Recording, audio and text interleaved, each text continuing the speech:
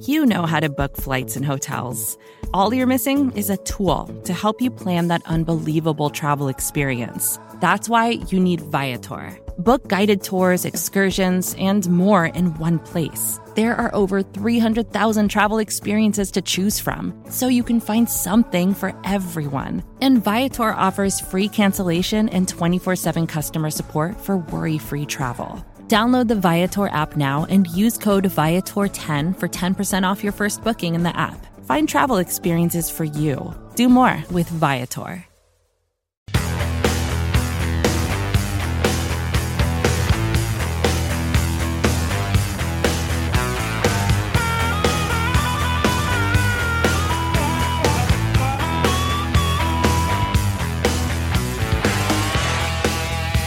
Welcome to Bears Over Beers. I'm Jeff Berkus, a writer for the New City Gridiron, and I'm joined, as always, by EJ Snyder. EJ, Bears lost, but spirits are high. How are you feeling today?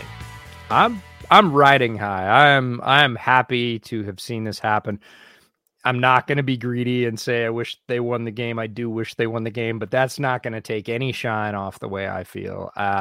This is what the Bears and Bears fans and the city of Chicago really has been waiting for a hell of a long time, and it's here. And I'm not going to be sad about that in any measure. I'm going to be thrilled and happy about that, because if you can't do that as a football fan when times get good, boy, life is pretty grim.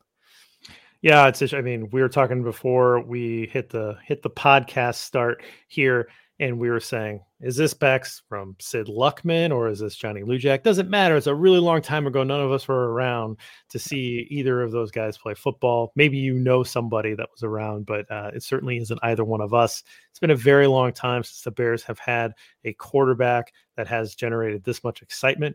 We have been talking about that for a very long time on this pod, because we were talking about it before the draft, of how excited he was. And then we had a very special roundtable when Justin Fields was taken, where we really reflected like, hey, this guy is a talented guy that we have not seen since Johnny Lujack, the Heisman Trophy winner and national champion from Notre Dame, was drafted in the 40s. Like that goes all the way back to there, where we had a quarterback with that level of potential join the Chicago Bears. So he seems to have turned a corner, or this is an inflection point. There's going to be some downs. We know that's just a quarterback. That's a quarterback life. But there does feel like there was an inflection point that had been reached with that mini bye, and things are definitely looking up. Very exciting. I brought on a new bottle. Not new to me. It's a fresh bottle. Let me put it that way. What do you have tonight? Oh, I have an old standby because I did not run to the beer store. I would have gotten something slightly more celebratory had I, but I do love this beer. This is Ridgetop Red Ale from Silver City Brewing out in Paulsbo, 6% by volume. Does it have the IBUs on here just for my JB rating? It doesn't. You would probably like it, and we'll talk about travel later on in the podcast, but that's what I've got. What's your fresh bottle? No, just a fresh bottle of Blanton's. Just a fresh bottle of Blanton's. And what letter did you get? This is a B. Okay. Right, for Bears. And it's a fresh bottle because, look, if those of you that don't know Blanton's, they put a little horse stopper at the top, and they put there's 7 of them, different letters to spell out Blanton's and all that stuff. It's a horse rider on the top, because we're off to the races, man. Like, Justin Fields proved that he is ready to go. He set the single game record for quarterback rushing yards. That's really cool. There's over 16,000 regular season football games that have been played. So if you extrapolate that out, there are over 33,000 quarterback starts in this league. He's number one in one specific stat. Number one. I think that's pretty cool. Number one. It's really cool. Do you have Hulu, by the way? We did. And then we got rid of it. We could get it again. Why? There's a great documentary on Hulu called Neat, and it is about the history of bourbon. And it's really well done. I watched it this week. I loved it. It was really, really, really good. The only problem with it was they have the only female master distiller, I think, ever. in the state of Kentucky, and she is starting her own distillery. And they showed a lot of the startup process. It was filmed over a couple of years, but that her first batch, I believe it's called Lock and Key Bourbon. Her first batch won't be ready for like another 4 years. So I'm kind of bummed. Oh no, I've seen Lock and Key out there. Is that what it's called? You? Lock and Key? I think it's called Lock and Key. Anyways, I don't know exactly when it was filmed. Maybe it was filmed long enough ago that it's out now, but I was like, oh, I'm so excited about that. I kind of want to try it. Now I have to wait because for those of you that are not familiar with bourbon, it has to age in barrels. It must be aged a minimum of time to be called bourbon. And you can't just like rush out and go get it. That's part of the deal. You got to wait 6 or 7 years. All right. There's one called Castle and Key. That might have been what I was thinking about. Lock and Key. Maybe it's Castle and Key. Anyways, maybe from Willet. So, okay. Yeah. Well, that's something I will add on to the Hulu. But we are here to talk about football tonight, and we are specifically talking about one Mr. Chase Claypool. So you dove into the film, limited film, admittedly, but you dove into the film this week because newest edition, they had a priority to try to get him involved in the offense early. So why did you want to talk about Chase Claypool tonight? Let's start there. Because everybody knows that the Chicago offense, I won't just say Justin Fields, the Chicago offense in general needs more weapons. And this call goes back to the changeover to Ryan Poles and Matt Eberflus and where people wanted the Bears to go in the draft. Wide receiver was by far and away the number one ping I got from Bears fans of like, who are we drafting? Got to be a wide receiver. Got to be a wide receiver in the first 2 picks. If we don't pick a wide receiver by 32, I'm going to blah, blah, blah. Wide receiver was the thing. Everybody knew with Allen Robinson moving on that there was a vacancy there and that the offense was going to need that position. They didn't draft a wide receiver until Velus Jones. They signed a few in free agency. Unfortunately, haven't seen most of them on the field. Byron Pringle and N'Keal Harry have spent a lot of time injured and not much time on the field. So we really don't know. I actually think Byron Pringle would be pretty decent, and I'm looking forward to his return. But we haven't seen that. So there's just been this huge hunger that's not been satiated at the trade deadline after really 2 games after this mini bye. When we see Justin Fields make progress, I really think it clicked in for Ryan Poles, and he's like, I'm willing to invest now. I see the progress. I want to help this guy. And they go out and they get Chase Claypool, who, strangely enough, is a wide receiver that when he was drafted, a lot of Chicago fans clamored for at the time. So this is full circle in many ways. It's his first week with the team. I figured there'd be a lot of interest in how they used him. And like you, I thought, he's going to get like 10, 12 plays. They're going to have a little package. They're going to try and run some stuff for him, but he's been with the team less than a week. There's no way. He ends up in 35% of the offensive snaps. Like, that's not a little. For context, Khalil Herbert's averaging 37% of the offensive snaps for the year. So as many times as you've seen Khalil Herbert, that's as much as they use Chase Claypool literally in his first game. Pretty impressive stuff. So it was worth a look. Is it everything? No. Does it give us a pretty good idea of some of the things that he can bring? Yeah, it's like a peek. It's like a snapshot. And I knew there'd be a lot of hunger for that. So that's why I picked Claypool this week. Well, let's go back to the draft. So you mentioned it in the top there in the spiel.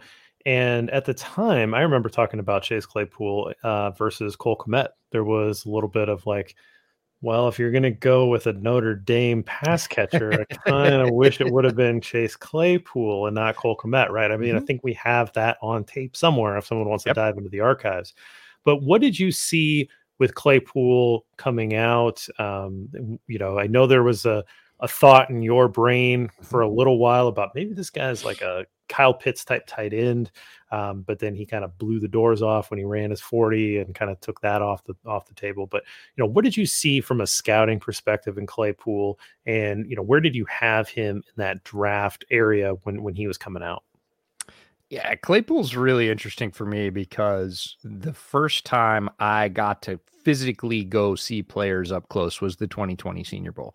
And that was the year that Chase Claypool came out. So Chase Claypool was one of those players. He was in that first batch of players that I got to stand in a room with and interview and watch them walk across the stage at weigh-ins and be right down on the sidelines during practice and really get a feel for how big they are, how fast they are, how well they move, how well they interact or don't interact with people. So I feel like I have more information on, Claypool's class and forward because that was the first chance. But the reason I thought he might be a tight end was Tuesday at weigh-ins at the Senior Bowl. He walks across the stage and it was staggering. Like, he is a big dude. He is Cordarrelle Patterson big, if not bigger, and completely cut. And you're thinking, man, this guy could make a really good, call him what you want, blocker, move tight end, pass catcher, red zone threat.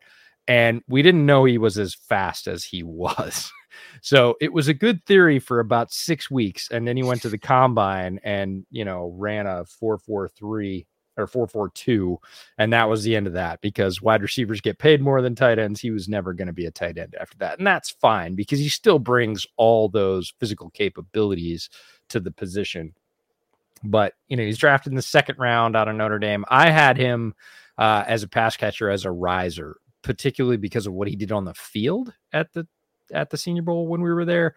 He was one of those guys that came out of the week looking extremely good. He caught most things. He dominated defensive backs physically. You definitely want to see that, the ability to go up, muscle through coverage, catch balls in traffic. And we've continued to see that in the NFL. It wasn't a flash in the pan. His contested catch rate was high 30s for his first 2 years in Pittsburgh, which is pretty good. This year it's up to the low 50s, which means basically that Pickett and Trubisky were throwing a lot of balls into coverage, but he's a guy that can go get them.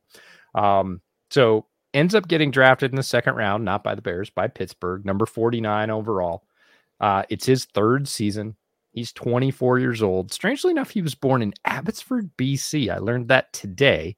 Abbotsford is literally 3 hours north of me. It's the first town that I get to if I cross over the Canadian border, even before I get to Vancouver. Have no idea what the story is there, but he was born in Canada. 6'4", 238, very similar size to Cordarrelle Patterson. Very similar speed as well. And his RAS, relative athletic score, was 998. He was Megatron level. This is ridiculous stuff. That ranks him number 5 out of over 2,400 wide receivers ranked between 87 and 2020, 1987 and 2020. He's number 5.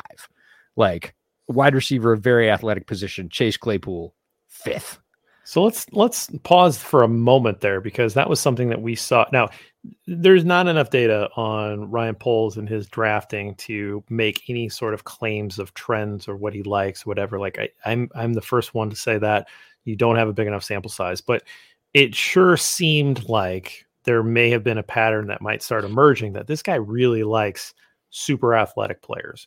And a lot of the RAS scores were lighting up with a lot of green in his picks, and with the guys that he was taking chances on with undrafted free agents, or, the claims process too, right? He was going after these guys. He's trying to get bigger, faster, stronger, particularly faster.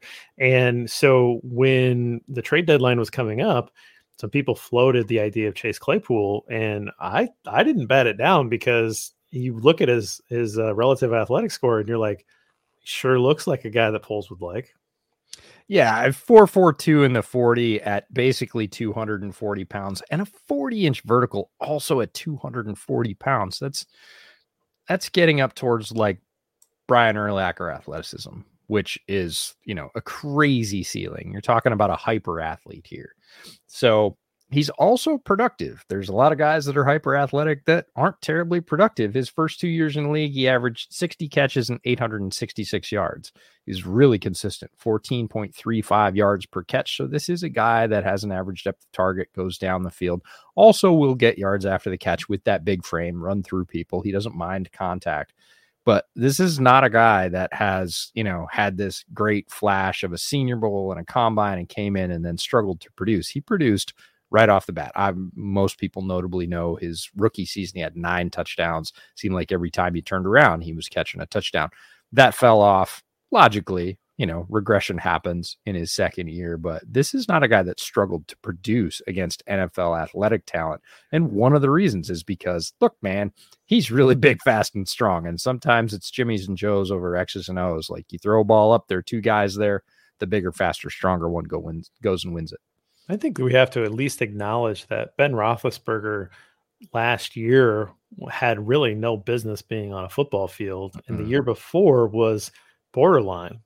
And so the fact that he was producing in that 2 years ago with Roethlisberger was pretty impressive. And then last year, like, I'm sorry, I don't think you can take anything from that.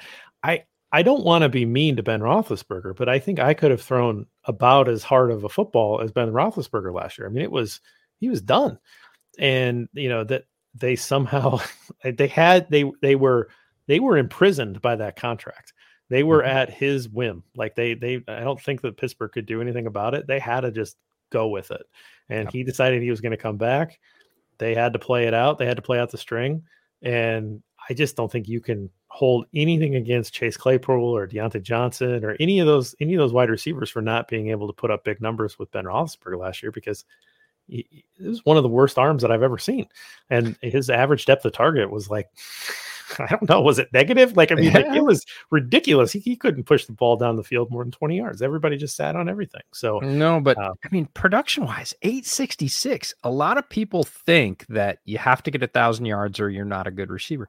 There are relatively very few receivers in this league that get 1,000 yards. And number 2 and number 3 wide receivers, and you could say Claypool was kind of either in Pittsburgh, depending on the year and the emphasis and where the ball was going. 866 is really good. That's top end production for a number 2, certainly a number 3. Number 3s are like 600-700 yards. This is a guy that was pushing for closer to 900 yards. So it's there. He's young. He's big. He's fast. He's strong. He's been relatively healthy his first couple of years, knock on wood. And there's, his best football could still well be in front of him. No, I think it is. Yeah. Like you say, young guy coming up. And again, I think that production, if that kept his trade value down a little bit, I mean, Bears definitely paid up for it, but this is a guy that I think could explode and have giant numbers. It's all there. So I'm excited. I think it was a good trade.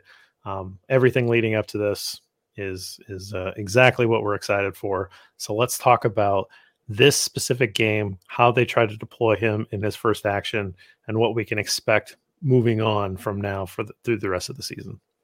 Yeah, how they tried to deploy him was a bunch, but as you can imagine, with less than a week to learn the system, it was pretty limited in the type of target and where they used him on the field. We'll talk about that. Overall, 6 targets in this game. Same number he saw the last week in Pittsburgh before he left, so not a huge drop off there.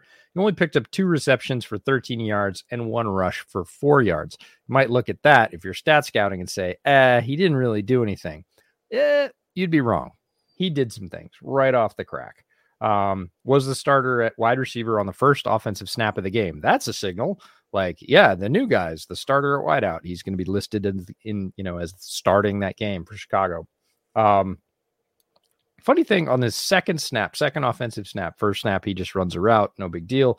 Second one, he gets a high five on the second snap from his former Notre Dame teammate, Cole Kmet, because the two of them get together on Jalen Phillips and do a little combo block. When they're done, Cole Kmet's like, yeah, it's been a while since we've done that, huh? We just stoned one of the good pass rushers in the NFL. This is cool. It's just one of those little things you see on tape. You're like, oh, yeah, they're teammates at Notre Dame. I forgot. They're friends, right? Yeah, and, they're buddies. You've got other Notre Dame guys and connections on that team too. I mean, I think that stuff matters, right? Like, it's totally hard matters. To get traded in the middle of the year. Like, you go to a brand new team, you don't know anybody. Like, these are still human beings. And here you have this. I think it's the best possible landing spot, not only because of Justin Fields' skill set, but because of the personalities and the actual people that are on the team that know him from college. And so it's a soft landing, and it's a place where he's going to be valued, and a place where his skill sets are needed.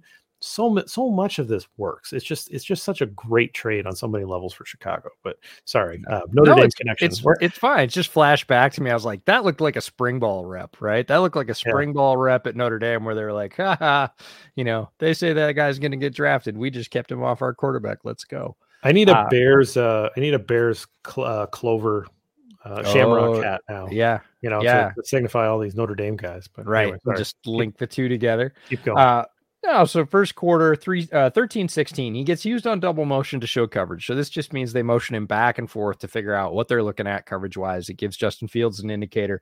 And then they use him as a quick screen. Basically, they've got 3 wide receivers out left. He's the guy that catches the ball. The other 2 are supposed to block for him. I say supposed to because he makes a good, solid catch, which is always something I want to see on the screen. He actually drops ones later in the game, so that's a little bit of foreshadowing.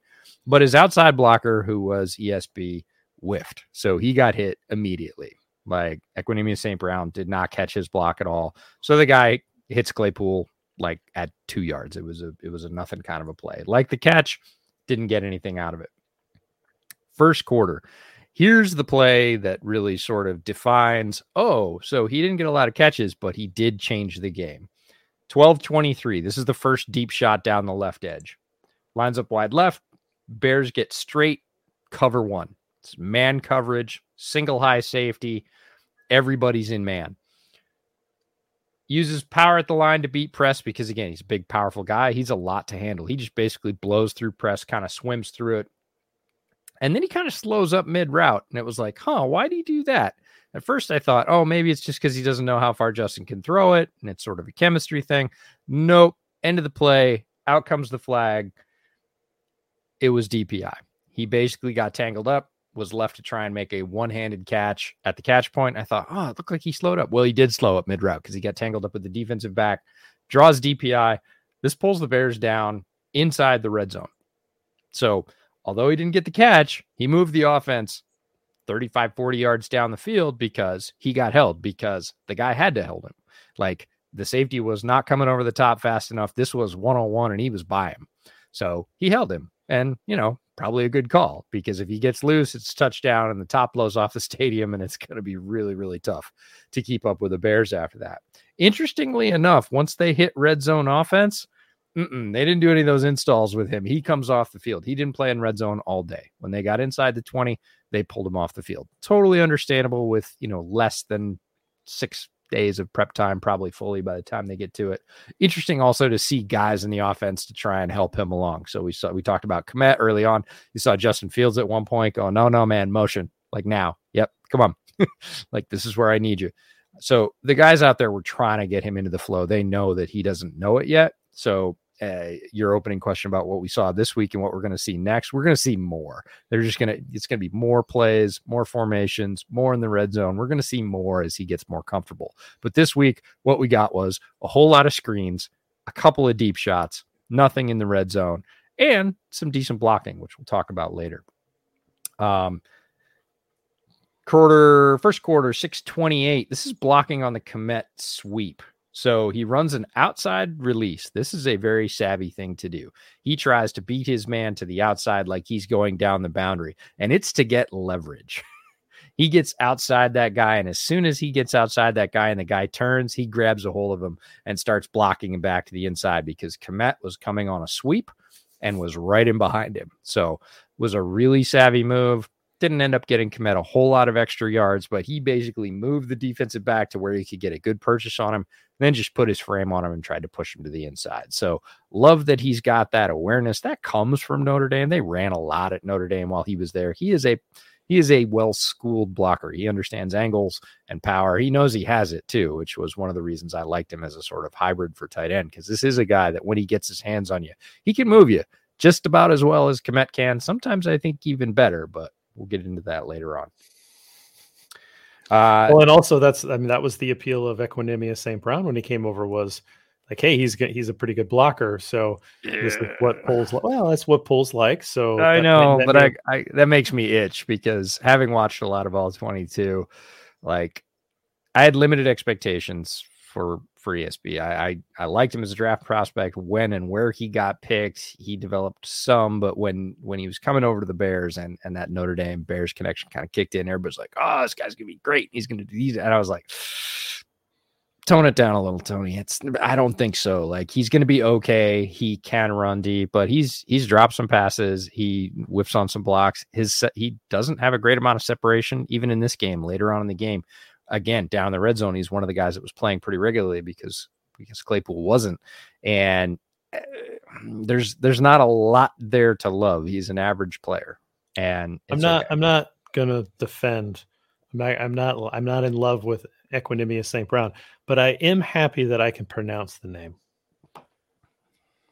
Right. I mean, there have been some struggles on this podcast channel with different hosts trying to pronounce that name throughout the year, but I think I have it down. So nice. I'm just trying to bring it out as much as possible while I love it. And you know, his brother plays in Detroit, and his other brother supposedly is the most athletic in the family, which is kind of Amon-Ra is very good. We'll get a chance to look at him up close this week. But yeah, sorry, get back into it. No, it's fine. So the next play is another wide receiver screen try. He dropped it. This is something Bears fans need to get used to. Chase Claypool does not have amazing hands. He can catch the ball. He is good. He is solid. He is not one of those guys that's going to make amazing catches week after week. And he is going to drop some easy ones. You can call them concentration drops. You can call it whatever else. So I was happy about him grabbing the first one very solidly, looked it into his hands before he turned. This one is kind of a tough throw from Justin, but it hit him in the hands and he dropped it. And you have to take the good with the bad. Matt Harmon, who is a great analyst, works for Yahoo, does a ton of fantasy stuff, also does reception perception, which is work specifically on wide receivers, has a very interesting theory about drops that mostly they're just noise. In this particular case, you're going to have to get used to the static. There are going to be some where you go, oh, he had the blocking. Yeah, he did. He's going to drop some of those. It's just the case. Do you think that he can borrow Mooney's jugs machine? I think he will probably hang out on the jugs machine with Mooney, but he also hung out with Deontay Johnson, and the Steelers are really good at developing wide receivers. And this just crops up sometimes. Like it just does. You just have to live with the fact that occasionally he's going to win a 50-50 ball 50 yards down the field. And on the next play, he might drop a screen. It just don't get super angry. Nobody's perfect. And this is one of his things. We live with the good and the bad. Next play after that, another wide receiver swing. They are trying to get the ball in his hands at this point. This one with no blockers, which was really interesting because all the other ones, it's why it's swing, not a screen, right? The other ones had blockers in front. I'm calling those screens. This is just a straight swing. He just basically takes a half step back. It's one-on-one. He gets to try and beat the guy. He breaks the first tackle and picks up the first down. Just again, this one with a move, with a nice juke to the inside. He can break them with power, and he will break them with power. This one, he basically just juked the guy out of his shoes. Second tackler pushes him out of bounds right at the marker. He gets the first down. This is back to the good. This is a little bit of the roller coaster ride, right? We'll get these huge plays. We'll get these sort of basic plays. We'll get these plays where he breaks some tackles and picks up some extra yards. And then, occasionally, he'll drop an easy one. It's okay.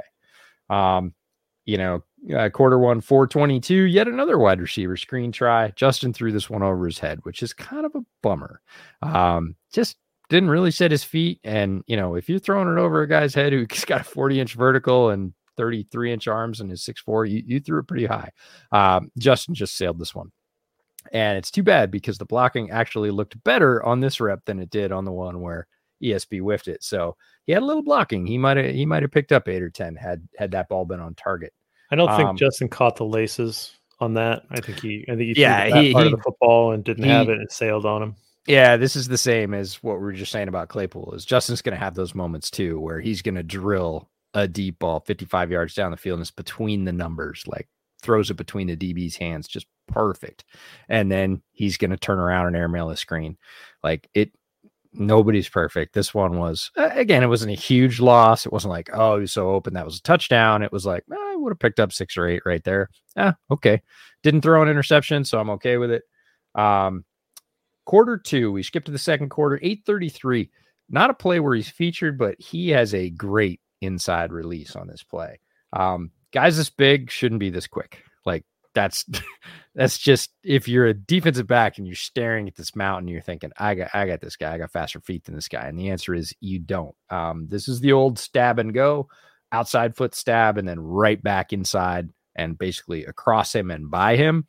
Again, wasn't really looked at. I don't even know if it was a real route or a decoy route, but he let the DB know, like, you ain't got me, pal. Like I take you when I want you. And he just did. And it was very clean. Great release. Tries the same release later in the game, doesn't run it with quite as much gusto, and the guy stays on his hip. But this one, if he had been featured, he was cleanly by him. He was NFL open. So little things on plays where he wasn't featured that you might not have seen. On run plays, he is looking for somebody to hit. I love this. He is hunting safeties. Like I said, he set up that defensive back with outside leverage and then blocked him back on the inside. On plays where he's just sort of curling across and Justin takes off, he goes into scan mode. He's a big dude and he's looking for somebody to hit. Not all wide receivers are like that. Claypool is a guy that is looking for a target. You, as an offensive lineman, you call it looking for work. He's a wide receiver that looks for work down the field. And boy, there's going to be some safety later this year. Mark my words, who's not paying attention, who's tracking the ball carrier, and Claypool is going to absolutely earhole him and erase it because Claypool's a big dude and he's really fast. Yet again, another thing that Bears fans are going to love about this guy. Hey, EJ, let's take a quick break real quick. Let somebody else pay the bills, and we'll come right back and finish up the second half of Chase Claypool's debut with the Chicago Bears. Mother's Day is around the corner. Find the perfect gift for the mom in your life with a stunning piece of jewelry from Blue Nile. From timeless pearls to dazzling gemstones, Blue Nile has something she'll adore. Need it fast? Most items can ship overnight. Plus, enjoy guaranteed free shipping and returns. Don't miss our special Mother's Day deals. Save big on the season's most beautiful trends. For a limited time, get up to 50% off by going to BlueNile.com. That's BlueNile.com. When you need mealtime inspiration, it's worth shopping Kroger, where you'll find over 30,000 mouth-watering choices that excite your inner foodie. And no matter what tasty choice you make, you'll enjoy our everyday low prices, plus extra ways to save, like digital coupons worth over $600 each week. You can also save up to $1 off per gallon at the pump with fuel points. More savings and more inspiring flavors make shopping Kroger worth it every time. Kroger, fresh for everyone. Fuel restrictions apply. All right, EJ, we're back. We're talking about Chase Claypool, his first game with the Chicago Bears after the big midseason trade. Very exciting to see him get some reps. He said 35% of the offensive plays had Chase Claypool in the lineup. We will only see that number go up until he's playing the vast majority of the plays, likely by the end of the year, as he gets more of a rapport going with Justin Fields heading into the offseason. And hopefully we have the Chase Claypool, Darnell Mooney, Justin Fields trio head into the offseason and start to build even more rapport. We left off at the first half. What about the second half? What did you see in the second half from Chase Claypool? It's interesting because the Dolphins play a lot of press. They play a lot of man. They're one of the teams that has the personnel to do that, and they like it. They are confident in their corners. They got Javon Holland back there who can cover a ton of ground. They're confident playing one high structures. We hear about two high safety shells, all that stuff, quarter, half. They do play some of that, but they play man straight up. Normally when they play man, they play press, meaning the DB is within a yard or two of the wide receiver. When they didn't, when they gave him cushion, when they rolled off, they know he's fast. He rates a pretty decent cushion. You can tell how fast DBs think a wide receiver is by how much cushion they give them. He averages about plus minus 9 yards worth of cushion. Now, that's not the most in the league. The fastest guys in the league are going to get about 12, which is kind of ridiculous. Guys that aren't very fast are going to get 6 or 7. They're playing about 9 yards off Claypool. They know that he can run by them, which is just something fun. So into the third quarter, 456, little slant. Justin leads him just a touch too much on this one. This is one of the very few routes, like straight up routes. I'm not counting screens and swings and all that stuff. You know, besides the deep shot goes down the boundary, which we saw a couple of, this was one of the only routes that he ran. Just a quick little slant. Justin needs to put this ball on him because he has a middle defender dropping to him. He leads him a little much. It's down. It just needed to be right in his chest because if he'd laid out for that ball, he's basically throwing his head into that oncoming defender's knees. Not a great look. So it was a miss. Hit him kind of in the hands. Just one of those things that they'll clean up with more reps. Third quarter, 125 left. The sweep run. This is a sweep run to Claypool. Interestingly enough, the two blockers on the outside here are Kmet and Mooney. And they have one guy at the line and a corner to get.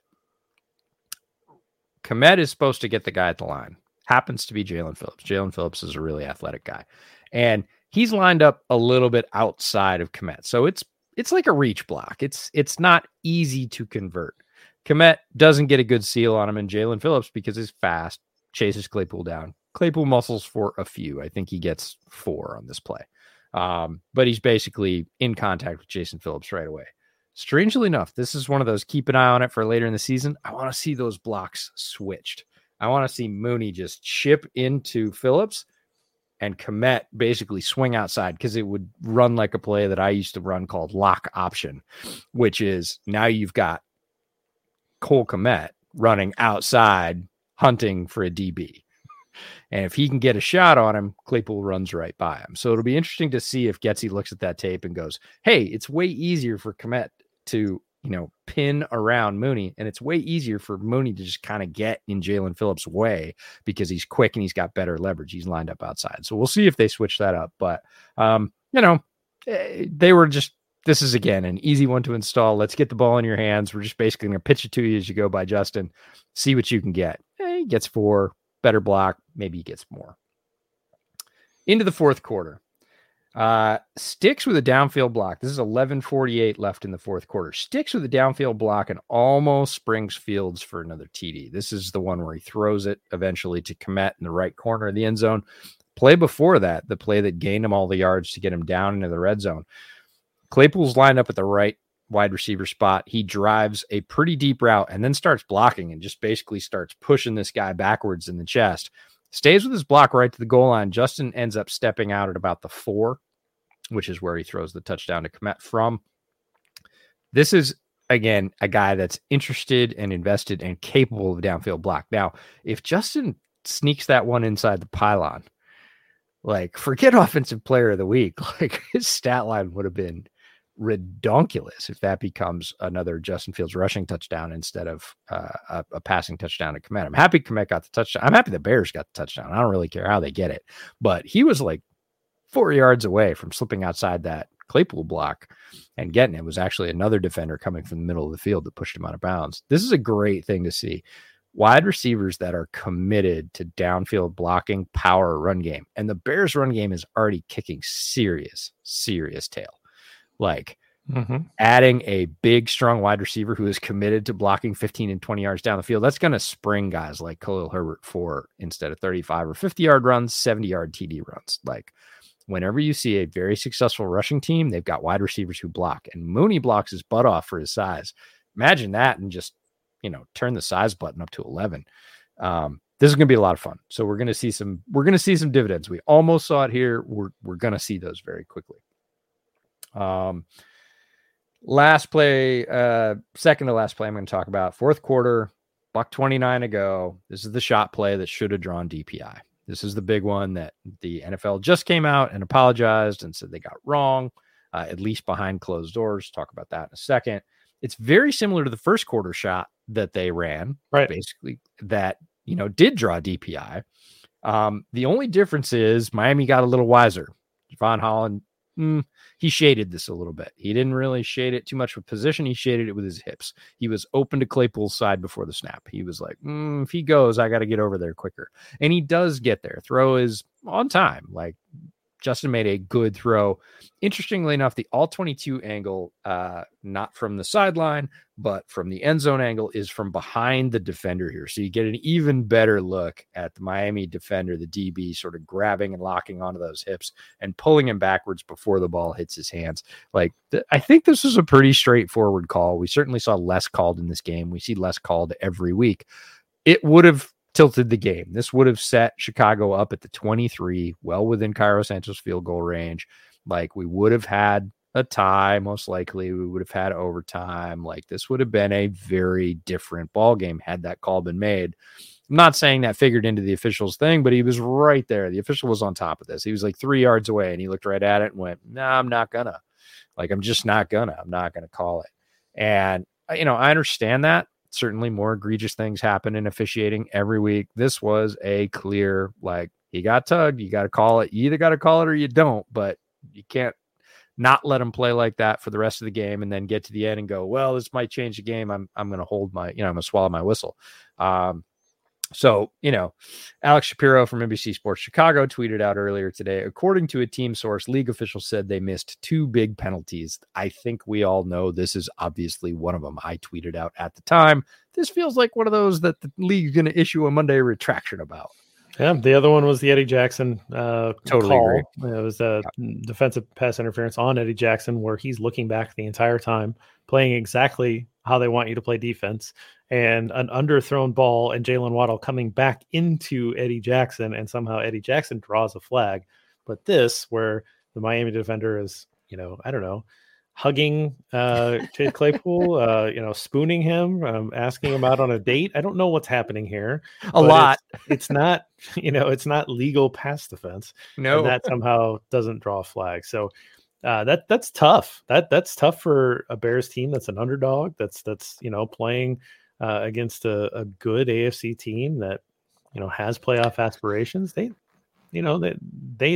can't overcome all of that kind of stuff, and with the talent level that they have.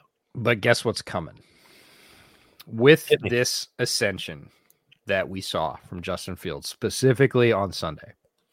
They pushed a very good Dolphins team. I'm not taking anything away from the Dolphins. The Dolphins are a very good team playing very well together right now. They survived Justin Fields going completely supernova. Right. Like they just survived it. They didn't whoop them. Like their head coach knew it. Their defense knew it. Like they were super frustrated. They were lucky to get this win. They did earn it. I don't want to take anything away from the Dolphins. This is a Dolphins win and they earned it. They survived and they're a very good team. When you start doing that and you put a couple more W's on the board, it is human nature in the NFL. You will get those calls. We have seen it with the neighbors up north for years and years. It is expected. Hey, man, drag the receiver down. I'm Justin Fields. He's going to be able to say this in a couple of years. I'm Justin Fields. You got to call that. Like, you can't not call that for me. And it's been the complete opposite. And Bears fans are very used to it. Like, Justin Fields has got his head taken off for the first year and a half that he played in the NFL. It was disgusting. Like, he took a headshot every single week without flags. And it was mind-boggling in a league that says they're committed to safety and headshots are not tolerated. They basically have their own targeting rule now. Week after week, Justin Fields would slide, take a headshot. It was like you could just set your watch by it. To go from that to what is going to happen if he continues to play this way, if the Bears continue to play this way, if they continue to put up points, push good teams, start stacking wins they shouldn't have, those things add up. The league wants this. The league wants the Bears to be good. Chicago is the third largest metro area in the country. The league is better when the Bears are good. Even when the Bears are terrible, they still make primetime. It's the reason. It's because of the viewership. It's because of the support. Like, Chicago is the sleeping monster. And if that monster wakes up, Chicago's going to get those calls. Period. So last play I'll talk about is the ESB drop right at the end. Claypool broke open across the middle on the opposite side. I'm not faulting Justin because Justin was rolling to his right, which was ESB's side. Hit says ESB in the hands. He drops it. That's a bummer. If you look at the all 22, Claypool makes a very nice inside break at about 15 yards, slightly deeper than ESB. He was wide open. I don't expect Justin to be able to look back across the field to his left while rolling right and hit that. Can he physically hit it? Sure. Is it reasonable to expect a quarterback to hit that play in that situation? Not really, but it's cool that Claypool ran himself open on single coverage and would have been a better option. Yeah, he wouldn't have scored, but again, would have gotten them really close. Would have been an interesting look. So just a kind of another thing that's away from the action. You probably didn't see it. Just more signs of what's to come. Again, it was a fine throw. It was a perfect throw, and just an absolute drop. And boy, those have been adding up overall throughout the year. The bad calls, the drops and all that kind of stuff. And you think like, yes, we've been trying to say all year, the wins and losses don't matter. And, this year is about Justin Fields. And, so all of that's happening. But then you have that football fan in you where you look back and you're like, well, what was that missed call against Washington in the end zone on 3rd and goal? I would have put him 1st and goal at the 1. And then Mooney dropped the 4th down call, which 4th down pass, which would have been a touchdown. They would have won that game. They probably had a chance to win this game. If that call's made there on Claypool, they're, maybe not win, but at least have a really good chance. I mean, there was still a minute left, right? They could have scored it there. If nothing else, they would have been able to tie it and extend the game. They had the momentum, which I know doesn't actually really exist, but they certainly were playing better, and we're making stops on defense, and we're moving the ball on offense. And there's been some other games that have had that same flavor and feel. I mean, would you feel differently if this team was 5-4 instead of 3-6? I mean, I know I would, right? I mean, it'd be kind of fun, right? Like, it'd be kind of fun to have this ascension with a competitive record. And it is what it is. I mean, again, I can't go back on my preseason mantra being like, don't worry about the record, guys. It's all about the progress and evaluating young players, and let's see what we have. And then be like, man, I'm bummed about this record. But it's kind of like, it's human nature to go back and be like, man, that was close. Yeah, I agree. Interesting stuff on a limited play set from Chase Claypool. Again, about a third of the plays is what he played, but they were trying to get him involved. It's very clear. Imagine that's going to continue. And I think that only helps the rest of the wide receivers on this team as well, right? I mean, this is only going to help Darnell Mooney, presence of Chase Claypool. It's only going to help, Cole Kmet had a great game, right? Like, I mean, I know that a lot of that was just schemed up, but Cole Kmet had a great game. If you make the plays when they're schemed up, it doesn't matter. Right. Like, I don't care that you could say a lot of what Baltimore does with Mark Andrews is schemed up. Like, Mark Andrews is clearly a better player than Cole Kmet, but a lot of what they get him in terms of production is schemed up. But guess what? He converts it.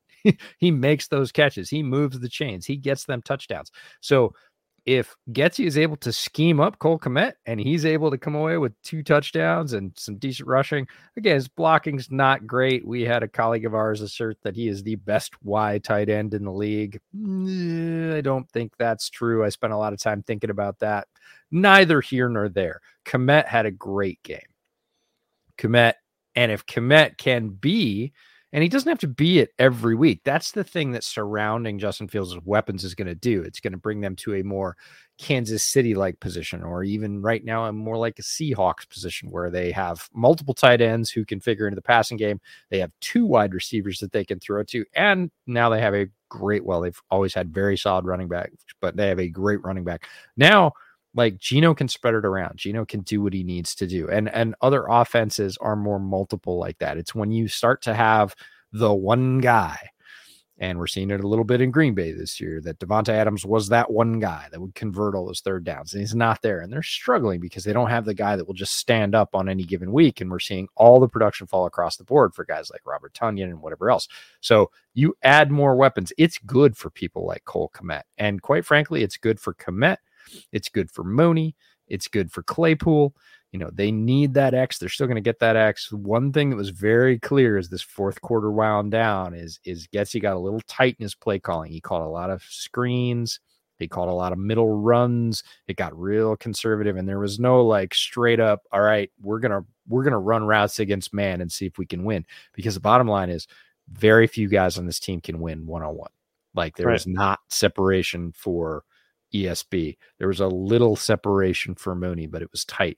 Pettis was not getting those big, like, open shots down the field. And again, Dante Pettis, his snaps overall are going to go down. I don't think that's a bad thing, because then you can bring him in as that sort of pinch hitter in the slot as the 4th wide receiver, and somebody's got to keep up with him. And he's tall and fast. So as a changeup, I think is a much better option than he is as a sort of frontline player. So again, just keep surrounding Fields with a little more help on the offensive line, a lot more pass catchers. Like, I just throw resources at those until there's so many that they're fighting for playing time, and you get to trade away some for assets. Like, be at that position, because at that point, when Fields has choices, even if he's looking at a half field read and he can still run on top of that, stopping the Bears is going to be nightmarish.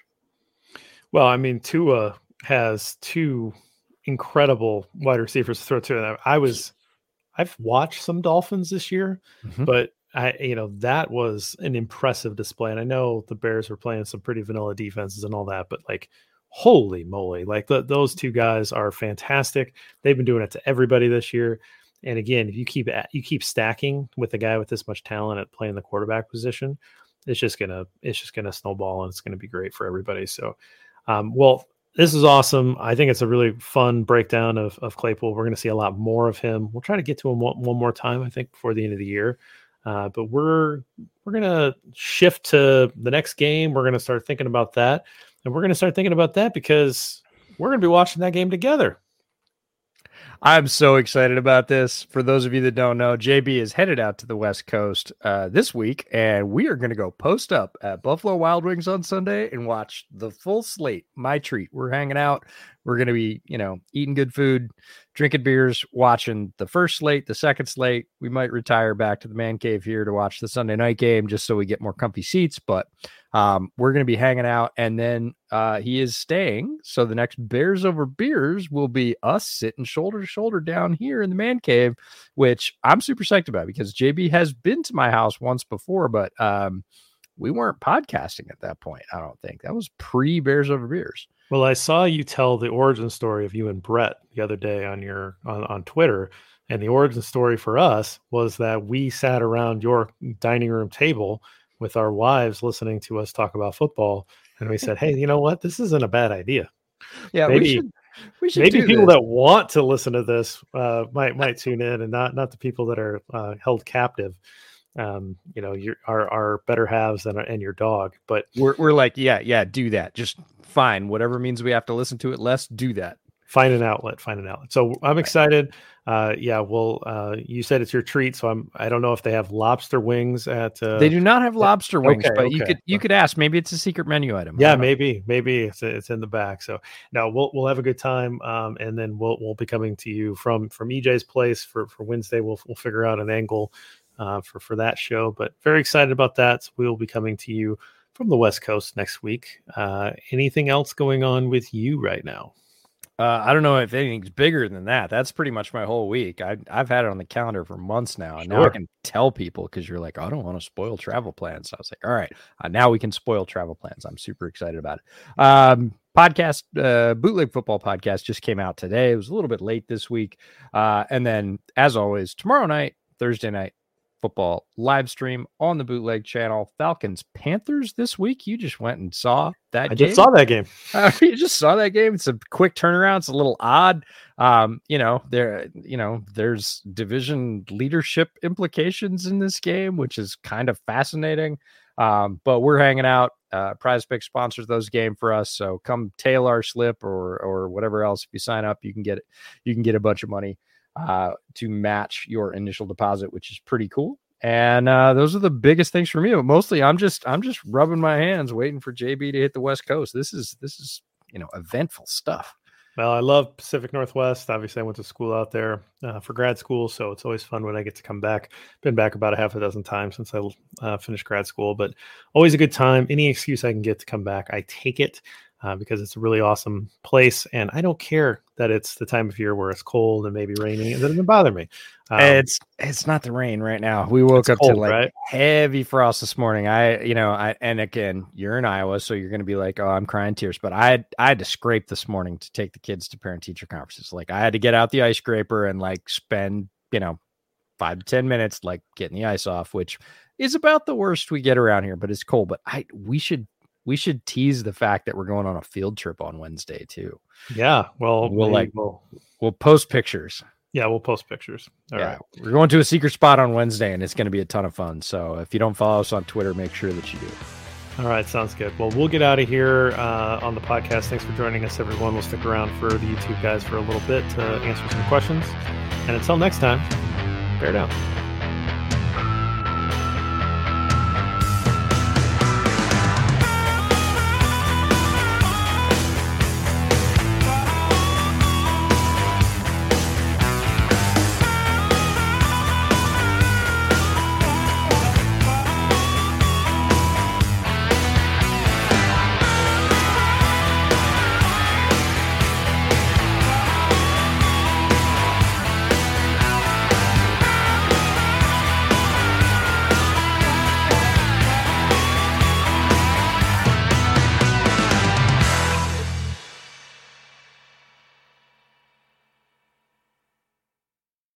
Support for this show comes from Fundrise. Buy low, sell high. It's easy to say, hard to do.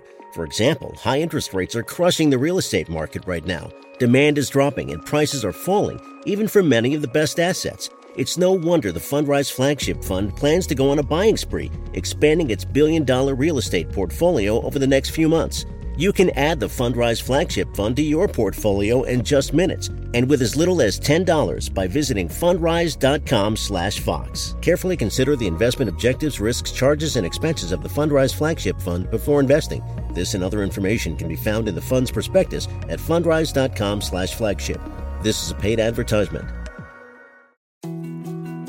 More to-dos, less time, and an infinite number of tools to keep track of.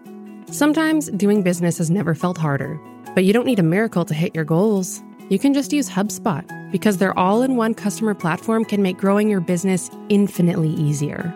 Imagine this: high-quality leads, fast closing deals, wildly happy customers, and more benchmark-breaking quarters. It's not a miracle, it's HubSpot. Visit HubSpot.com to get started today.